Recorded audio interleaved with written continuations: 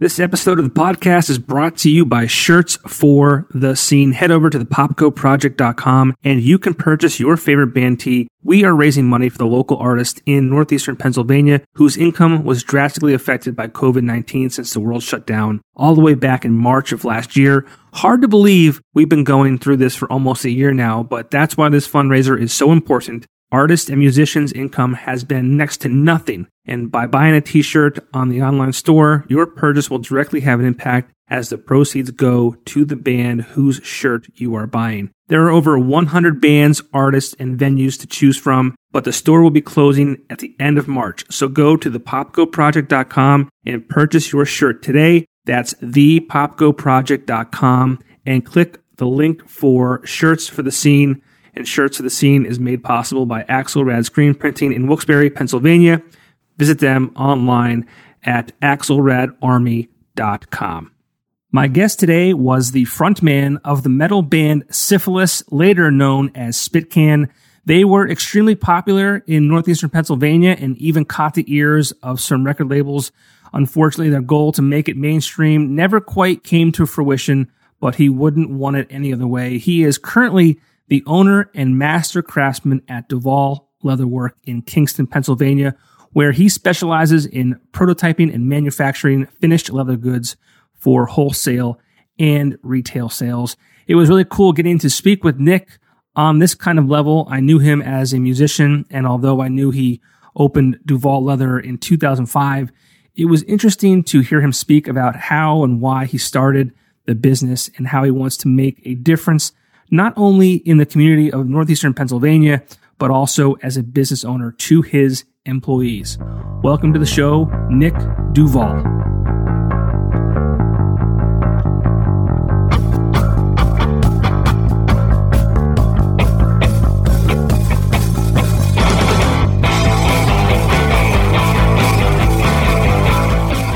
And we're live, hanging out with Nick Duvall. What's up, buddy? Johnny, how are you? It's been a while since I've seen you. It's great to see you, man. It's been a long time.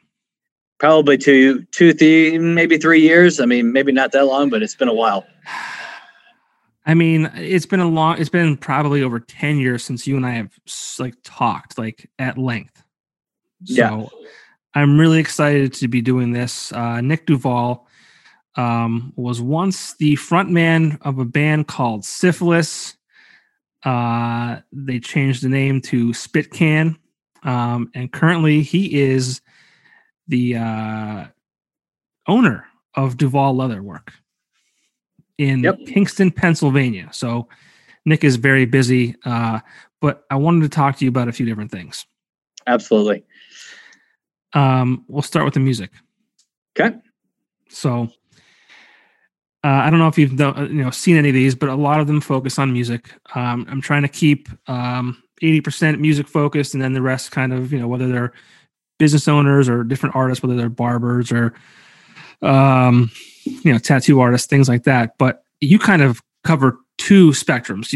With the band that you're in with Spitcan and Cyphilis, and then you're the business owner and all that. So I met you when you were in the band Cyphilis. Should we call it Cyphilis or should we call it Spitcan? What should we do? No, we should call it Cyphilis because Spitcan was only the brainchild of trying to push the band forward in a commercial setting so that we could expand to actually make it a financial endeavor.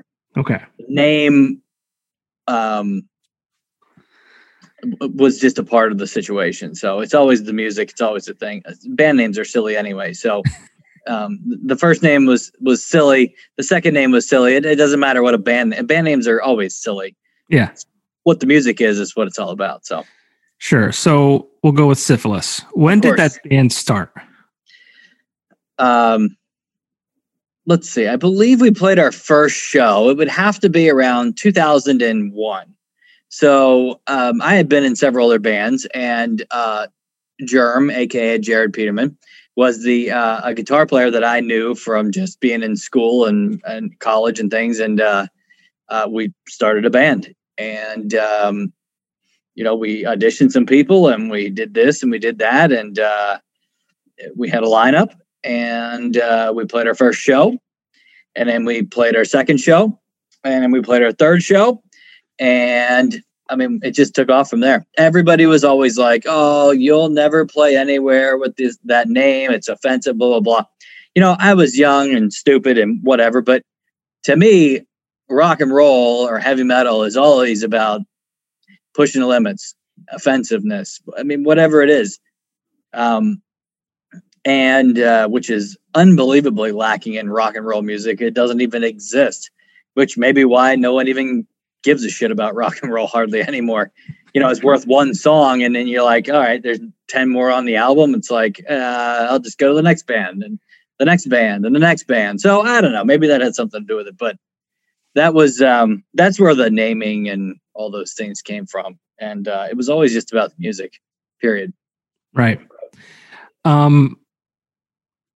Yeah, I mean, you guys had definitely an aggressive style, but like back then in 2001 or so, I mean, that wasn't, uncommon. Correct. Yeah, I mean, aggressive music was always something that was, there was no lack of it. It just seemed like there was just band after band and tour after tour and festival after festival, and it was the, it was the in thing, and it's just not so much now. And I'm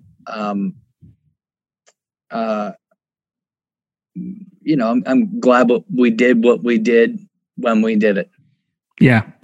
So at one point, one of your bass players was Ed. Mm-hmm. Was he your first bass player? We had two Eds. The first Ed was our first bass player was named Ed. The second bass player was named Ed. So we called him Deuce. He was the second. Yes. He was the second bass player. Yep. Deuce is the one. So I moved into an apartment complex in Kingston in late 2002. Okay. And I was 20 years old. And there was a gentleman that lived right below me in the complex, and it was Deuce. Nice. And I had no idea that at the time, like I was in 2002, I had not even interned at the Weekender yet. Mm-hmm. But that was a great apartment complex. It was weird how it worked out because Keystone Light would appear on the outside of my doorstep. I don't know who put it there, but I mean, I was underage, so I wasn't buying it, and I don't know who would have done that for me. Yeah. But yeah, it was a great place. It was funny because I wasn't even 21 yet, so I couldn't even come see you guys play. Great neighbors leaving you beer in the middle of the night, right? I didn't say it was him. I don't know who it was. It could have been my mother for all I know. I don't know. But yeah, it's interesting how that worked out. Cause I think he had moved out, shortly after I was there. Yeah. He definitely did. It was 6 months he moved out after I was there. Maybe I was a terrible, neighbor. And, it was funny because I wasn't introduced to you guys until probably 04, 05. Mm-hmm. I remember you guys playing. I'm like, holy shit, that I used to live above that guy. So he was our third bass player. I mean, for some reason, that was something that we rifled through often were bass players. Yeah. We had two different drummers, and then we really went through the bass players for some reason. And eventually we, Deuce fit the need, and we went from there. Again, those times were much different than they are now. I mean, I couldn't even, a band like us wouldn't even exist in a world like this. We have nowhere to play. A fan base is so wishy-washy. I mean, I really truly feel bad if you're not a set musician, unless you're a DJ or any of those kind of things, which a little bit over my head. I don't quite understand those things. I mean, I know what they are, but I don't understand how they gain momentum and following. But thankfully we hit the peak at just the right time that we were able to do something exciting for ourselves and for our fans and the people that we did. And we never took it beyond to a professional level.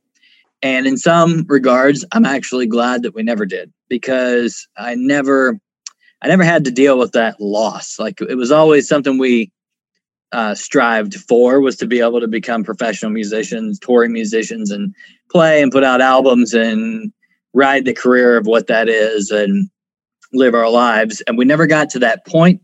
And as a 42-year-old man, I'm actually kind of glad that we never did. Right. It's better off that way. Yeah. So, and we'll get to what you're up to now. But I mean, you guys did some great things. And you had a cult following for sure. I mean, this area loved you guys. Yep. But talk about, like, you were Cyphilis. I know you mentioned earlier, you changed the name to kind of be more commercial and kind of get to the next level. Tell me how and where Josh Rosenblatt kind of came into the picture. Sure. So Josh came into our world probably around 2000, maybe 7 or 8, to work with us on a managerial level. We had no guidance in that kind of respect. We all have pretty good heads on our shoulders, but it was nice to have someone who was a little bit tightening up the seams and putting us in the right places to play in front of the right people and do the right things. So Josh entered the scene. We played some. We came up with some very clever marketing. We really started to push album sales and figuring out those things through the gallery of sound and all those old names of places, and it started to work for us. And we had some label interest, and we would send packets off and this and that. And one of the challenges was the name thing. It just constantly came back to bite us. And with Josh, it was a part of the process is that we need to change the name. If we want to pursue this as professional musicians, then we need to do that, because it was a bit too much, too aggressive, too provocative, too whatever, for that time or whatever. But we did eventually change the name. We put out, I believe, one album. It was kind of a mix of everything and some new things, and released it in, not so much to be commercial, just more to be able to be appealing to a record label, to sign a deal and put out an album and tour on it.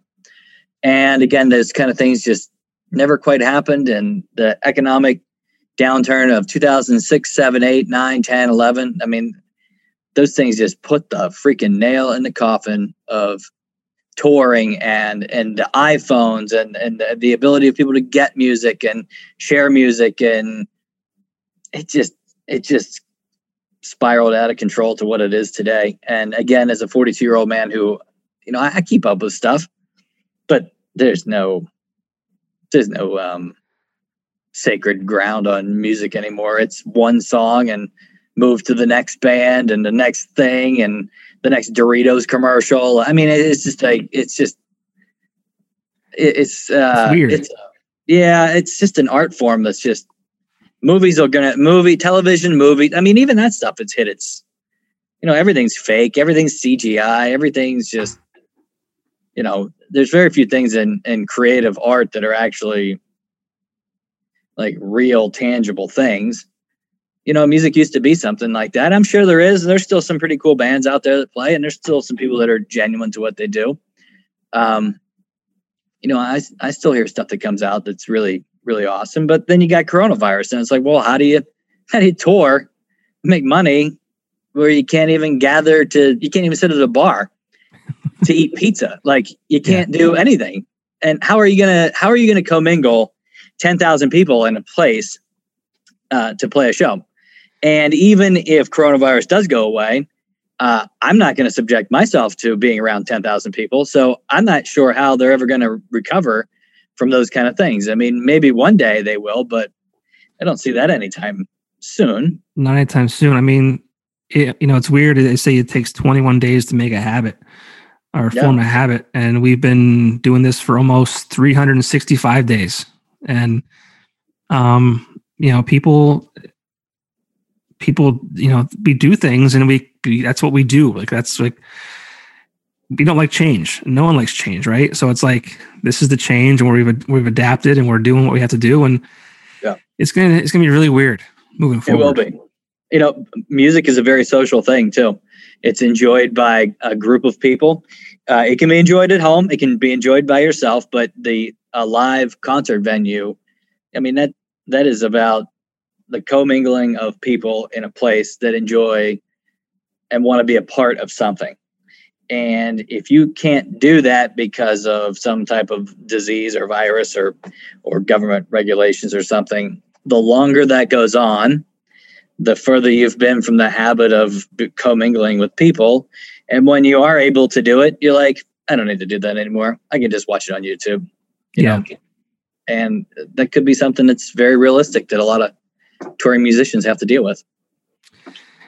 Yeah. I mean, I don't even see things, getting back to, half normal this year. I mean, it's going to be, I think people are still scared, even with the vaccine. I mean, I don't know where you stand with that or how you feel or whatever. It's not really important, but I mean, even people that have the vaccine, it's still like, that's like a safety net, and it's still like they're still going to refrain from doing things, I think. Absolutely. So, and music is one of those things that's just front and center. I mean, again, you couldn't label one other thing that draws that, maybe a sporting event that draws that many people together. Yeah. For an event. One thing, we're talking about venues. If it weren't for you guys, I probably would never have been able to be in CBGB's in New York City. Yes. So I think it doesn't exist anymore. I don't believe, right? Right. Exactly. So that's what I'm saying. So I think it was 2006. I think it's 2006. I want to say 2006. Could be. Yeah. It had either 2006 or early 2007, like spring of 07. I think it was 06 though, but we ran a bus trip with the Weekender. Yep. I know Josh Rosenblatt was involved with that too. Yep. We did a fan bus trip to CBGB's with Cyphilis, which was a shit show. not your show wasn't shit. Just the bus ride there with the booze and the hanging out. And I actually ran into Elijah Wood. I ran into Elijah Wood. I don't know if it was like a bar or what it was. And to this day, I still bust Tom Bonomo. Because I think you guys had him as like your photographer. At the time, he was definitely taking pictures of us. Yeah, and he actually worked for, I think, Electric City at the time. So that was weird. He had the Weekender, he had the EC photographer. But so Tom took a photo of me and Elijah Wood, and he can't find it. Yeah, of all the millions of pictures he's taken, he can't find the one that you want, right? The one that I want. Yeah, I believe he was at CBGB's because when we finished the show and we did whatever, and I remember coming back, or I don't know, for some reason I was there, and I remember seeing him in the club. It was after we had played, but that was a wonderful outing for our fans and people from this area, and just the whole thing going together. I mean, you could never replicate that again. Like, first of all, you could never find a band that could hold up and play in a place like that, and then get enough people to fill multiple buses with, to take there, to play the show, to do the thing. I mean, it was fantastic all the way around. The press from the Weekender and you guys, us doing it. I mean, the fans paying for paying for their tickets and everything. I mean, holy shit, man. I mean, talk about, even if it was a shit show, the synergy of everything coming together at the right time, at the right place. Again, a historic venue like that doesn't even exist now. I mean, I guess you could play the Trocadero maybe or something, but there's few places, like that left anymore.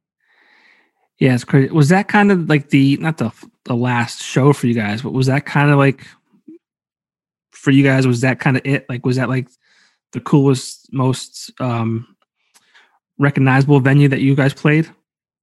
Maybe the most recognizable. I mean, we played some other places. We played, Trocadero was one I can think off the top of my head. And we played some other places in New York City that, some other memorable places. I can't think of off the top of my head. I'm starting to get old. I know. Forgetting shit. But no, I mean, even pinnacle of stuff, like even when we did our own CD release of some shows and stuff, I mean, selling out our own clubs and a couple thousand people, and that was pretty legit. Playing with Breaking Benjamin in front of some pretty big crowds, that was super legit. I mean, top 200 Billboard for 2 weeks when that was actually a thing. That was legit. I mean, so there were many things that happened, after that were still cool up there. But that was still that was a unique venue. It was a kind of a dump, but cool.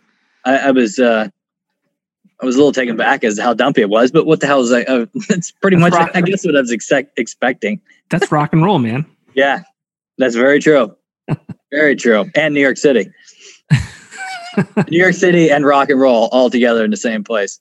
Poor New York City, man. I don't know. I don't know if that place is going to come back. Yeah, it's hard to say. It's going to be a long time, if anything. Yeah. It's scary what's going on out there. Well, we'll all get over it. It'll all end soon enough, and we'll be back to normal. I hope. Of course. Everything ends. Well, what was cool, and I was going through some things. You guys did a reunion show. Mm-hmm. And I was like, oh, that was like 8 years ago, right? No, it was 10. It was 2011. Yeah, I can believe that. So, we didn't play for a while. Music had lost its luster for all of us in playing, and the frustration of trying to get somewhere and not getting there was extremely challenging. As a business owner today, I only wish that I knew these kind of tactics of how to push a business forward, the business being the band Cyphilis, Spitcan at the time. But I just didn't understand the nuts and bolts of how to make money and how to have a career and how to be a professional musician. And it all lost its luster for us after a while. I mean, people can drag on and this and that. German started playing with some other bands. And we just all got tired, and people started to have families and my business started to take off even more. And it just wasn't for us. So we took a little break for a while, and we're like, that's it. Let's do it. Let's play one last show.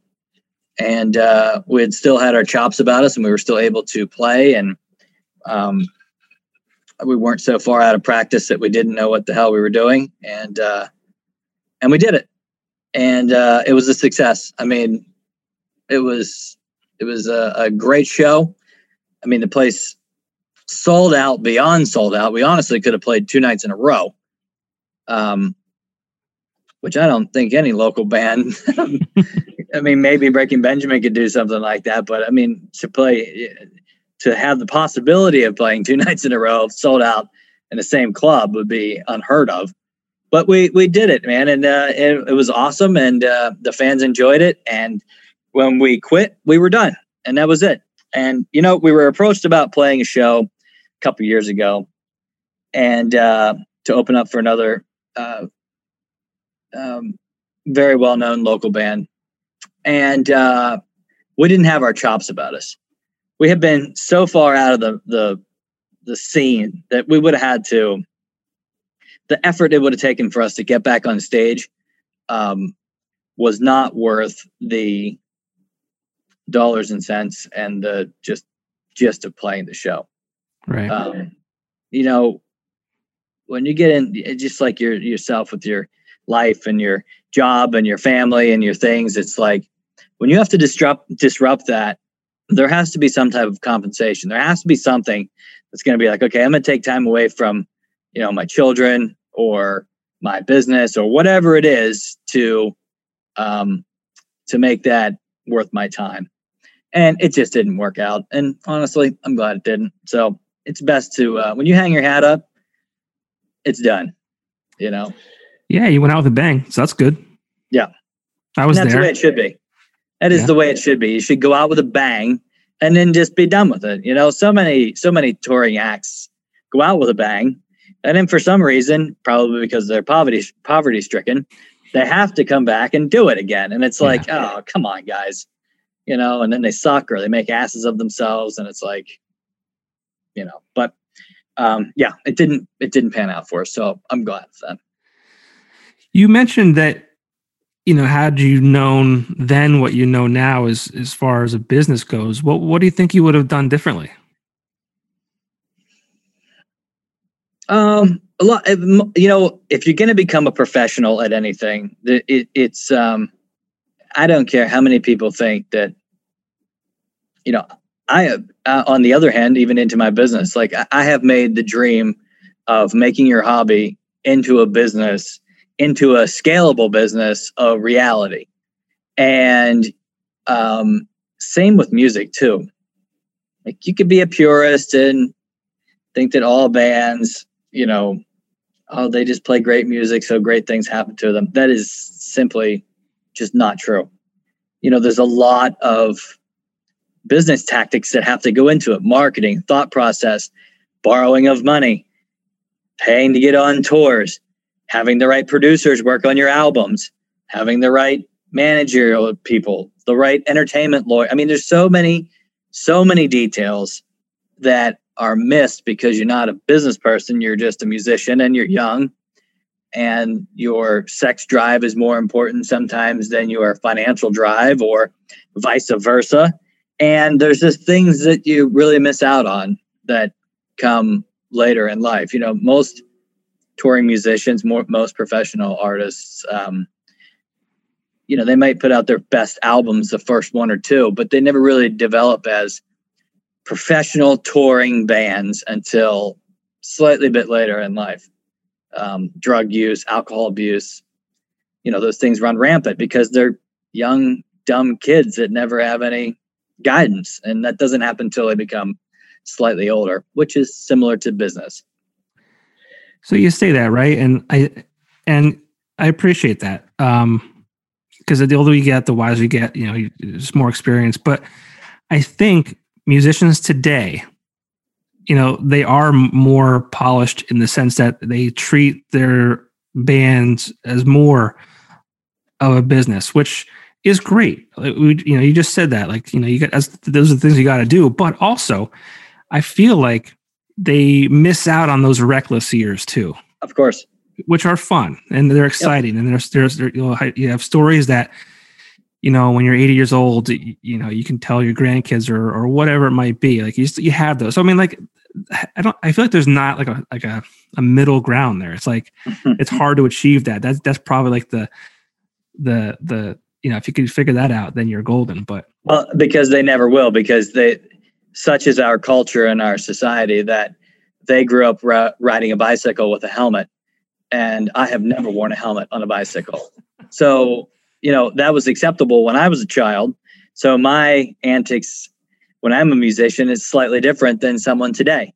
They have everything at their fingertips. They have every piece of research detail. I mean, all you need to do is Google how to get a record deal, or even understand what an entertainment lawyer is. It's so simple to know everything. Mm-hmm. And that's why they're so polished, because if you have the buffing compound here, the internet, and if you have some steel wool on the other side being the band, I mean, it's the perfect combo. And it's all about selling product. I mean, they understand that they can easily be on iTunes. They can easily be on Spotify or Pandora. I mean, for God's sakes, those things weren't even existent when our first albums came out. I mean, we were lucky to be on Freddie's Closet at 11 o'clock on the radio, or they had like something on Friday nights where you could call in and request your favorite band, and it was literally like Cyphilis. I mean, and it was not the same person. It was like thousands of people voting for the same song. No internet radio. It wasn't even. I don't even know what the internet was in those days. No cell phones. No iTunes. No nothing. It was a CD, and if you were played on the radio, holy shit, man! I mean, that's next level. Especially if you're a heavy metal band. I mean, it's one thing if you're like Buck Cherry playing some song that they play all the time. But man, when it's like somebody that's aggressive and next level and not signed to a major label, I mean, that's pretty freaking cool. Yeah, I miss those days. I think it's just a simpler time. And I say this a lot, but you mentioned Spotify and iTunes and things like that. Like, add Netflix into that. Like, I feel like there's so much at our fingertips. Like, I spend more time looking for a movie to watch than I do watching the movie. Watching it. Because there's just too much. Overexposure. And the same with music, dude. Like, I mean, I don't remember the last time I listened to an album start to finish. I mean, well, first of all, they don't exist that way anymore.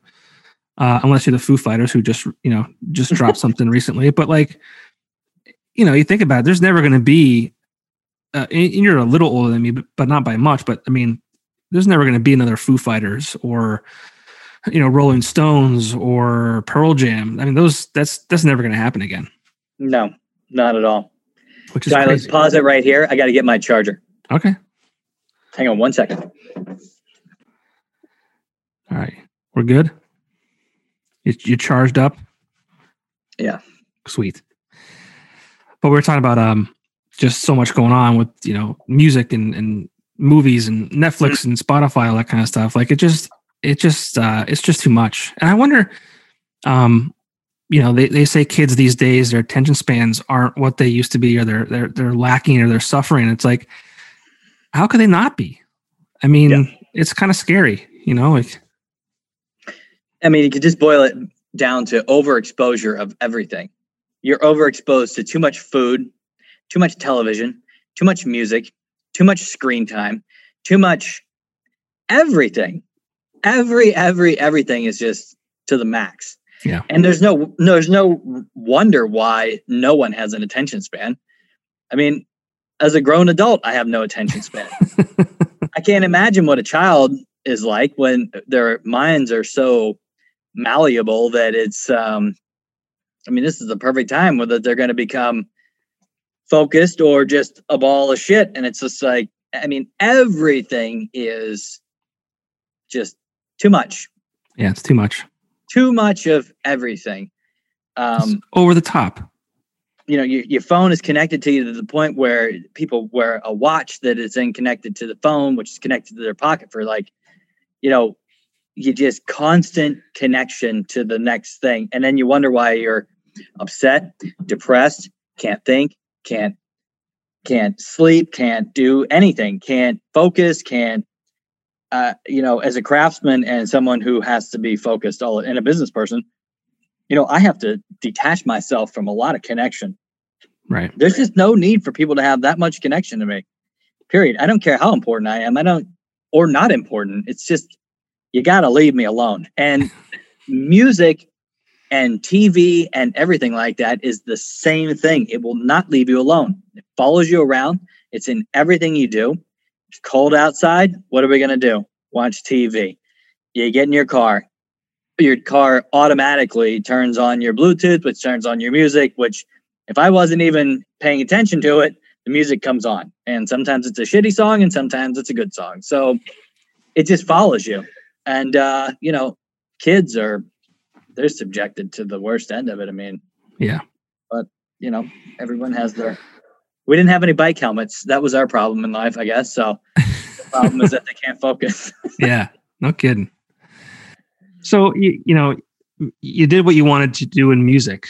And then I feel like you kind of slid away from all that stuff that, connected you with what you had, right? Yep. And I feel like you kind of like hid yourself, and I'm not using that as a negative way, but hid yourself into your business. Yep. That you currently have now. Yep. And I remember when you opened the business, I'm not even going to try and guess the year, but I want to say like 07. 2005, I started my business. So I bought this building in my current location where I'm at now, 2006. So I started out early. But I mean, I remember you there. And I feel like, and if I'm wrong, please obviously correct me, but like you started off and you were kind of just you weren't focusing really on like local, were you? So what we should do is back up to the whole premise of everything. Everything is about being creative. So no matter if it's leather or music or cooking or just basic art, it's all about being creative. So when I was a musician, my creative energy was pushed towards the creation of music and entertainment as a live performer. What I took from that was the ability to sell myself as a person, to have the confidence to do anything, and to create songs and a product being music, that people liked and enjoyed and wanted to be a part of. My business started because of my need to create. I went to college. I graduated from school. I got a job in the field that I went to school for. I worked at it for a certain amount of time, and it just was not for me. I needed to create again. And I was back to the point where the band was not, we were still playing hard and we were still doing our thing, but I needed more of it. And so I had worked with leather my entire life, and the ability to create a product, just like a song, no matter what it was, a historical product or a handbag that I make today, it's still a tangible thing that I created, much like a song. So all I really did was take one thing and just roll it into the next thing. But the next thing was much more hidden than being on stage, firing up a crowd to prepare for, a show. A mosh pit. Exactly. It's just, I went from that always up front thing to I'm back here now. I'm creating my own thing. And now I'm starting to come out of the shell again. And the brand is starting to take off a little bit more. So the idea is showing myself as a designer, a craftsman, someone who does it all the time. I mean, there's a lot of times that I don't even touch a piece of leather all day for many days in a row because I'm a business person as well too. So I'm juggling the creative aspect of how do I make my business more scalable, or how do I push it to the next level, or how do I do better for my employees? And then I also have the other side of how am I going to design a bag that your wife wants, or your sister, or somebody, or a legion of people who buy my product. How do I create that? And that's just all I've done, is taken the creative aspect from one side to the other side. Somehow I figured it out pretty well. I mean, I think you've always been, always done really well there. And I guess what I was trying to get at was like, you kind of touched on it. You were doing stuff for you, but now you're much more, I guess, at the front, I guess you could say, and you're, marketing handbags and things that people, use. And I don't think that you were always in that space. No, not at all. I mean, when I first started my business, I've always had a tremendous interest in American history, period. And my original interest in my leatherworking was historical reproduction work, right, which requires a tremendous amount of skill, leatherworking skill, techniques. Many, many things that are beyond the conversation of this interview that are dull and boring, but really,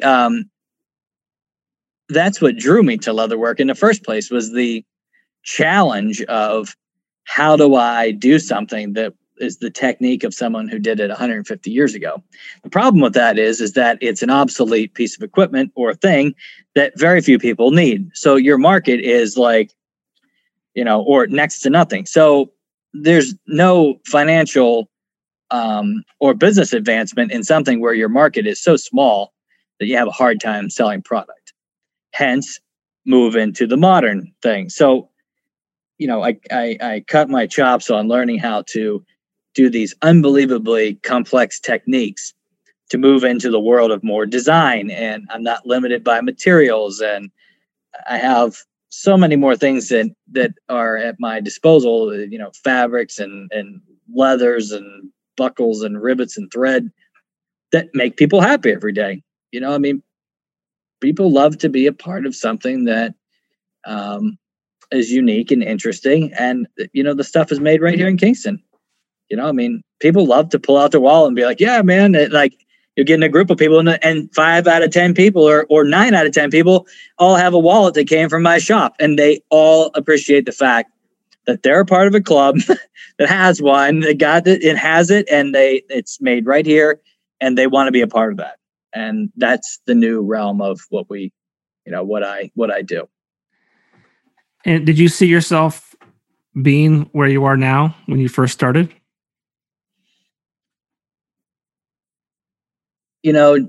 Johnny, I got to tell you, I'm one of those kind of people that if I have a vision of where I'm going to be, I'm going to be there. And that's one of the things that was always a disappointment about music, is that I had a vision of where I was going to be and I never got to be there. And it was a good thing. And it was, it was just meant to be. And that I should love the life that I have because that happened. And so if I see myself now, or if I saw myself 5 or 10 years ago as someone who is starting a brand, has started a brand. I mean, I've been in business for 16 years doing something that's, it's not like I'm inventing plugins for the back end of a website or something that, or some medical procedure. I mean, we make leather goods and I sell them in Kingston, Pennsylvania every single day. But I had a vision of where I wanted to be. And by God, I put it into place. And I have visions of where I'm going to be for the future and with what our business is and our model and the employees that I have and how many more employees I want to have and what I want to do for the greater good of the Wyoming Valley. And by God, I will make that happen, because when I have a vision, it's just what it's meant to be. Yeah. No, that's great. I mean, I'm so happy that this area has someone like you and your shop. And, is it fair to say that, with music, I think there's so many obstacles. Even if you said like, I want to be a musician that's, on tour and all that kind of stuff, I feel like it's much hard. Like if you're a business owner and you're making leather goods, I feel like it's more feasible that you have more control over what happens every single day. Correct.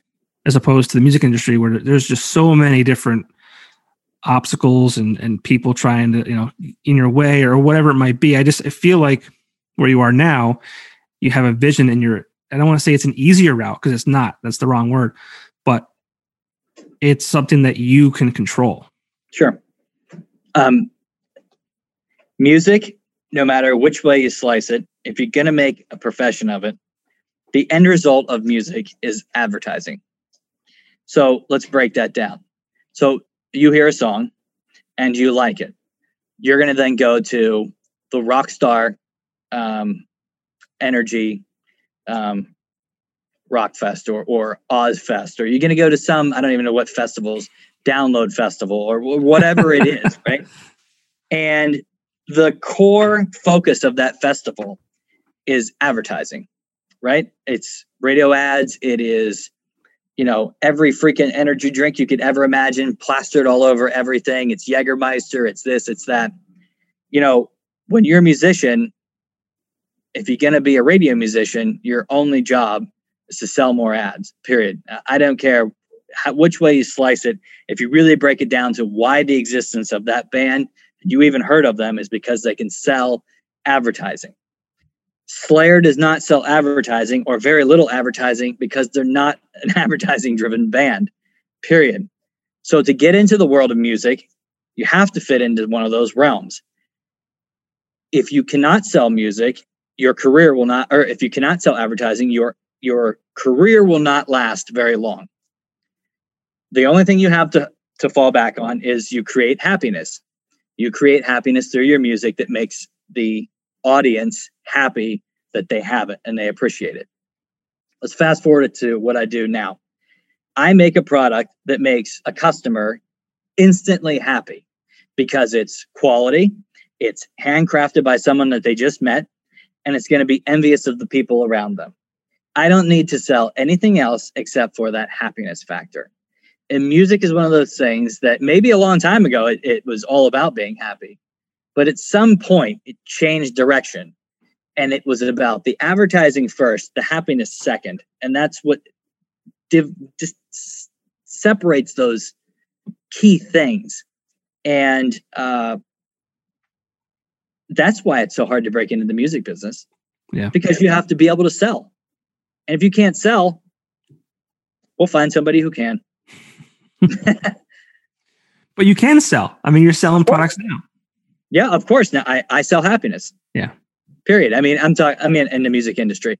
If you can't sell product by writing the right song or the right amount of albums to make their money back, we will find the next person who can. And the highway is loaded with stories of bands who fell by the wayside, probably even us at some point, But that's a good thing, right? Yeah, of course. So, I don't know if you've ever thought about music in that kind of pattern or not. Yes and no. I mean, music makes me happy. So, I mean, I consume it in that way. Like for me, I mean, I don't like the mainstream stuff. So like, yeah, I mean, it's different for me, but I mean, I absolutely understand what you're saying. It's the Jonas Brothers of the world and Miley Cyrus and I mean, you name it. I mean, I could be anybody. Turn on the radio, the top 40 station. You're going to hear what you're talking about. So. Even if it's not the radio, you're still getting bombarded by Bud Light ads when you go to see Lamb of God or the heaviest, Cannibal Corpse. It doesn't matter what it is. You're still being bombarded by the advertising that put those bands on that stage that day that you saw. And again, it just goes back to advertising and the key difference between creating a product like I do now compared to the music world.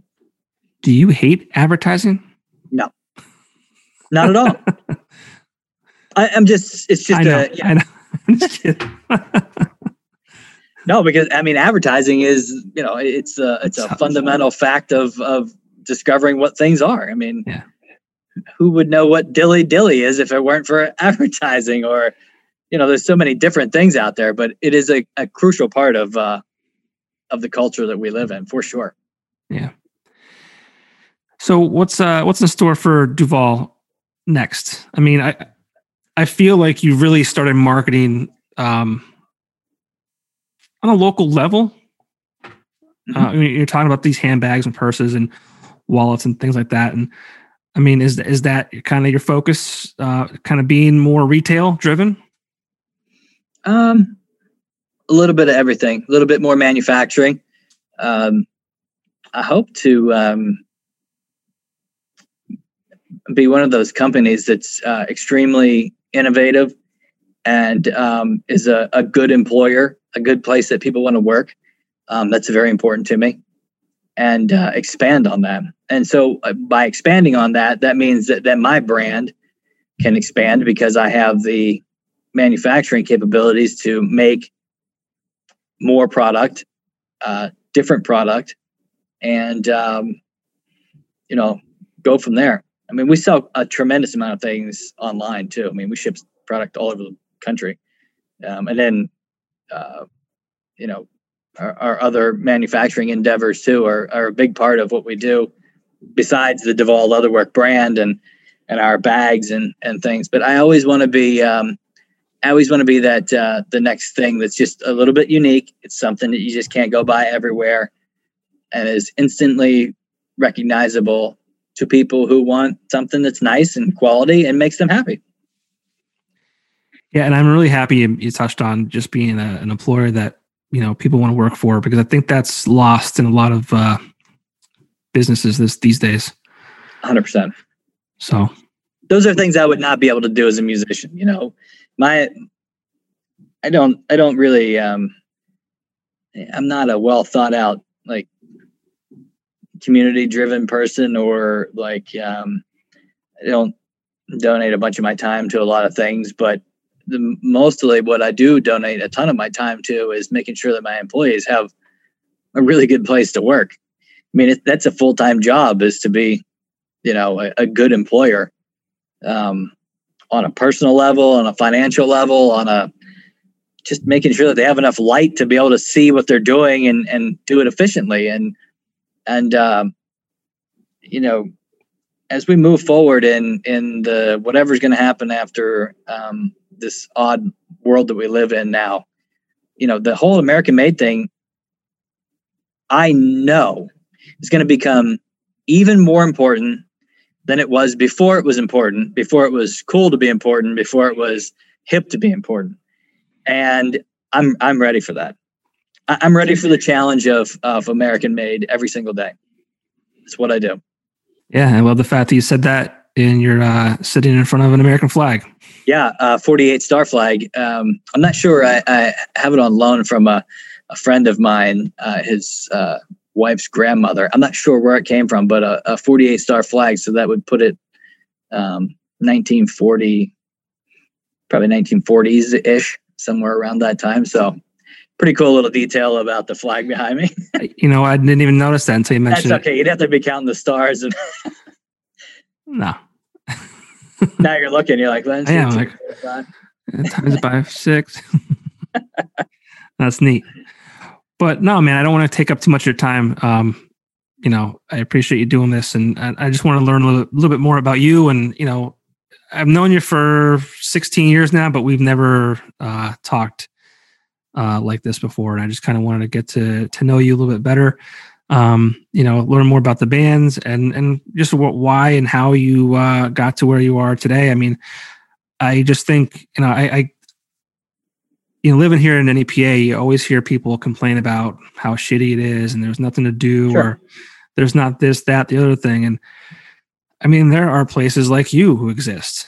There's a business like, and I'm not saying it because I work here now, but Axelrad screen printing. And I think Dave's is a lot like you, and just your mentality and, the way he treats his employees. It's like he wants it to be a place that people want to work. And I mean, I knew him when he opened up down the street from you on Kingston Corners. And there's guys that worked there then that still work for him to this day. And I'm trying to think of some other places that are just slipping my mind right now, as far as, local owned businesses that just, treat their employees right. And they want to see this area, do well. And I mean, why wouldn't they? Why shouldn't we, as people who live here, want this area to succeed?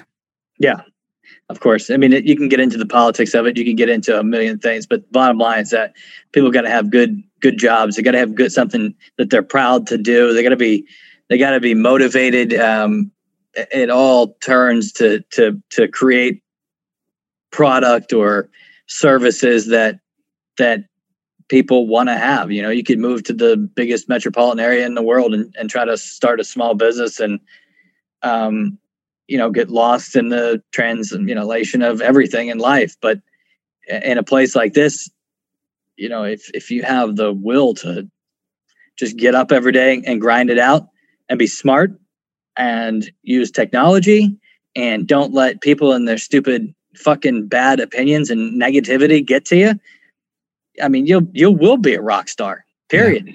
I mean, you just get by that stupid stuff, you will be a rock star.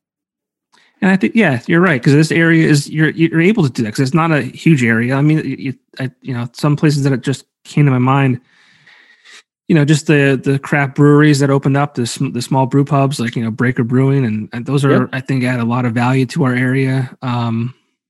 There's a lot of opportunity here if there are people willing to take it. So you have to have those kind of leadership, people that they can look up to that make something happen. That's not a politician. It's not, 16 generation family business or whatever. I mean, I moved here 21 years ago from Southern Pennsylvania.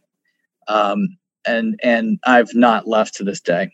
I can get on an airplane and fly wherever I want to and enjoy wonderful meals and culture and this and that and come right back here and get back to work and have never missed a beat. So if you think NEPA sucks, then get on an airplane and go somewhere and come back. I mean, it's a wonderful therapy. Yeah. But it's the saying, like, the grass is only as green as where you water it or something like that. It's yeah, so true. It's like you can only make, you got to make the best of what you got. Yeah. Period. So, well, I wish the best of luck for you and thank you, Johnny. Work and like I said, I'm happy and honored that, we have someone like you in this area to help us move forward. So that's very kind of you. I 100% never think of myself like that. It's just day in, day out. So it's nice to hear someone say something nice like that they appreciate it. So I very much thank you for that. And that's, I'm not saying that just because I'm looking at you. It's really a great thing. And we need people like you. That's all there is to it. So I'm going to keep on keeping on. Thank you. So, you're welcome. Well, I'll have to stop by and purchase one of these wallets so I can be part of the club. You should. We have lots and lots of them. We make many, many wallets every single day. So cool. That's a big thing. Where can people find you if they're listening or watching this online? I mean, we have a 100% e-commerce website that's been up and functioning for 15 plus years. DuvallLeatherwork.com. You can easily Google search us and find the website. Order any products, free U.S. shipping. We really make it as easy as possible. If you live right down the street and you're hearing this, or if you're watching on Facebook and you live in somewhere local, I mean, we have a full retail store here in Kingston and we sell all of our products in. Sometimes we even have stuff that we don't offer online because it's our, unique lines of things. And that is how you can purchase our products. We do not sell anywhere else. It is only through our two outlets, the online outlet and our retail store. Cool. Thank you again for doing this. It was a pleasure learning more about you, and hopefully I'll see you soon. Awesome. Thank you so much for your time. Thank you. See you, Johnny. See you.